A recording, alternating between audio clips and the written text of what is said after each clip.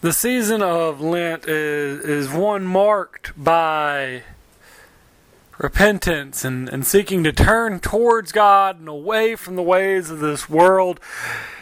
And as I've looked at our world over the past few years, in a season that's been marked by a pandemic and by racial and political tensions, by division and hate, I keep finding myself thinking this is a prime opportunity for the church to rise up and to be the church, to claim what it is that we profess to believe and to stand for, to share in healing and unity and love and compassion. An opportunity to lean in and recenter and refocus who it is that God is calling us to be. But over and over again, over the past few years, my heart has been broken. And I've become weary as my soul has grown weary and more just hurt over how we as the Large C Church and as Christians have responded, or maybe even failed to respond. How we have not acted out of love of neighbor and of God, but instead we have acted out of our own self-interest. How we have not acted as Christ calls us to, but we have acted out of our own self-preservation or what the world tells us that we should do. And as we are in the season of Lent, a season that calls us to recenter, to refocus, to seek God more fully through abstinence and fasting and prayer, I'm drawn to this verse in James chapter 4, these few verses in James 4, beginning in verse 7, where James has been talking about this idea of friendship with the world, of trying to love the world and God. And what he says is, therefore, submit to God and resist the devil, and he will run away from you. Come near to God, and he will come near to you. Wash your hands, you sinners. Purify your hearts, you double-minded. Cry out in sorrow. Mourn and weep. Let your laughter become mourning, your joy become sadness. Humble yourselves before the Lord, and he will lift you up. And so I hear these words in the book of James, and as I hear them, I have to ask, what has happened? What has happened where we as Christians, instead of leaning in and drawing close to God, we have pushed away? We have abandoned the gospel of Jesus Christ for the gospel of Facebook and the internet, where we have sought the ways of the world for understanding and peace. And if we're really honest and transparent with ourselves, what we have seen over the past few years is that God has really been exposing our idols to us as we find those things that we truly rely on in times of distress, and when things get tough, when we find ourselves in times of fear, hurt, worry, anxiety, and division. What is it that we rely on? And for many of us, over this season that we have been talking about, over these years of anxiety and worry and fear, we find that it is not God that we have been turning to and relying on, but it's the ways of the world. And our scripture in the book of James tells us that God is calling us to recalibrate and to recenter. This is what Lent is all about. Is God is saying, I don't want you there because I desire you to be here. God is saying, I want to be the sole desire of your heart. God is asking, is pleading, come back, draw near. And this is what the season of Lent is all about. Drawing near and realizing our dependence and our need for God. It's a time to assess where we are in our relationship with God. Are we as close as we desire, or even as we used to be? And I think as we look around our world and as we look at our own lives, for many of us, myself included, we could find ourselves in different seasons of life saying, no, I'm not as close as I desire to be, or even as I used to be. And what I've started to realize is that if you are not as close as you want to be to God, God is not the one who moved away. If you're not as close as you want to be with God, God is not the one who moved away. Because anytime there's a distance between God and us, we are the ones who have created that distance, because as we hear over and over in Scripture, God longs to be in relationship with us. God will leave the 99 to search for the one that is lost. Yet we continue to abandon God and to seek the ways of the world. But God wants you, and God desires you. This is the good news, that He wants to be the sole object of your desire, love, and affection, that He longs and desires to be number one in your heart and life.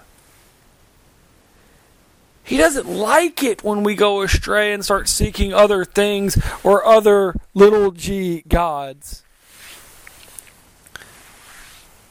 He longs for us to draw near, to submit ourselves to God. As we hear in our Scripture, submission is part of how we draw near.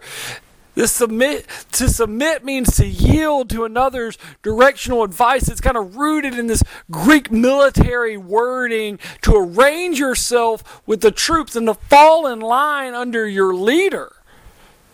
So to submit to God is allowing God to be in charge of not just bits and pieces, but of every arena and every facet of your life. And for many of us, we find ourselves saying, God, I've given you this part and this part, but if we're honest about our lives, we have not submitted them fully. We've just given God the bits and pieces that we are comfortable with, because we want to do what we want to do. But we haven't submitted to God if you only do what you agree with. And for many of us, we find ourselves saying, I'm a Christian, I'm a Christ follower, but we only want to follow the Scriptures and the teachings that support or promote our own current lifestyle, or the ones that we agree with, the ones that promote where we think things should be or how things should be. For some of us, this is why we aren't as close to God as we want to be, because we have been searching the Scriptures, but we have not allowed the Scriptures to in turn search us and change us. And where and what are those things and those places where God is calling you to submit? Because what I've started to realize with discussions with other people and even searching my own life is that we are aware where God is calling us to submit. The question is, are we willing to submit? Many of us have something in our lives, somewhere in our lives, something about our lives where we know that God is calling us to, or that God is saying, give this up, but we haven't submitted. We haven't given it over to God out of fear or pride or whatever the reason. We have not submitted fully to God. We've given God the bits and the pieces that make us comfortable, that make us feel good, but we have not fully submitted to God as the Scripture calls us to, because we find ourselves worrying about what may happen. And the truth of the matter when it comes to submission is that many of us go, I don't know that if I fully submit that I can do this on my own. And the actual, what we hear is, no, we cannot do this under our own power and strength anyway. This is why God offers us grace, so that we can lean into God more fully and submit day by day, moment by moment. Say, God, what I have here and now is yours. Take and use it.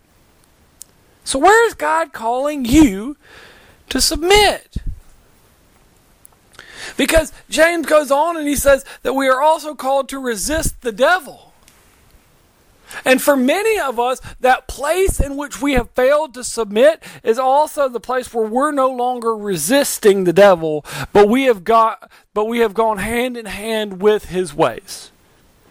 Those things that God is saying, this isn't good for you, this is where I think you should turn, this is what I think you should give up. And we're going, but God, and we start to argue with God, and we start to believe the ways of the world. Because the devil will lie and manipulate you. He will trick you if you aren't careful.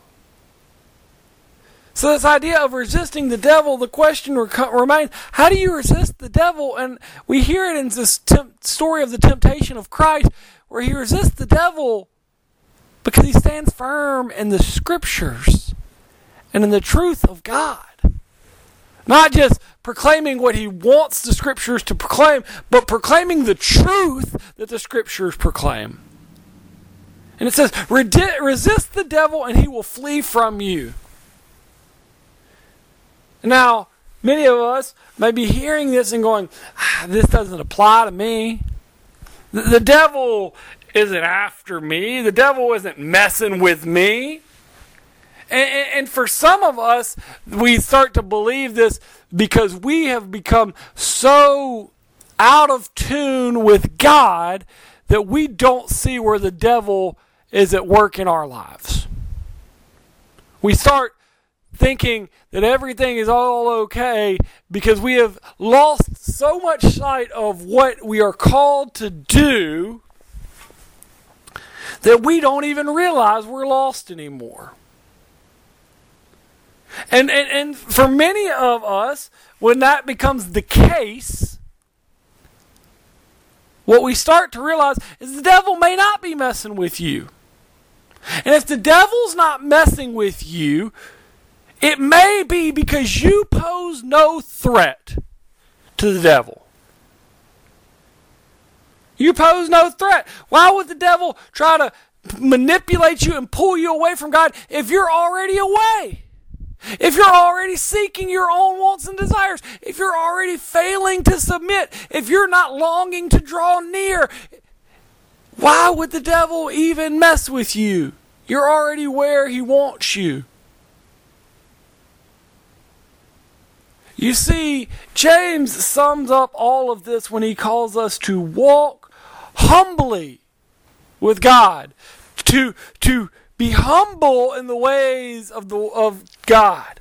Humble yourselves before the Lord and he will lift you up. You see, for some of us, this time of Lent, what it is a call to do is to humble ourselves as we seek to draw near. To submit not just the parts that we want to give over to God, but to submit fully to God.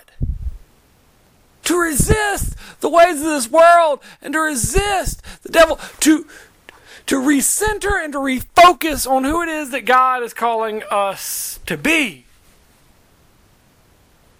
This is the call of the Lenten season. To draw near, to submit, to resist the devil, and to walk in humility with God. So over the next few weeks, we're going to be looking at how God sets the table for us to draw near, that God allows us to be in relationship. And we're going to look at ways that we can effectively draw near.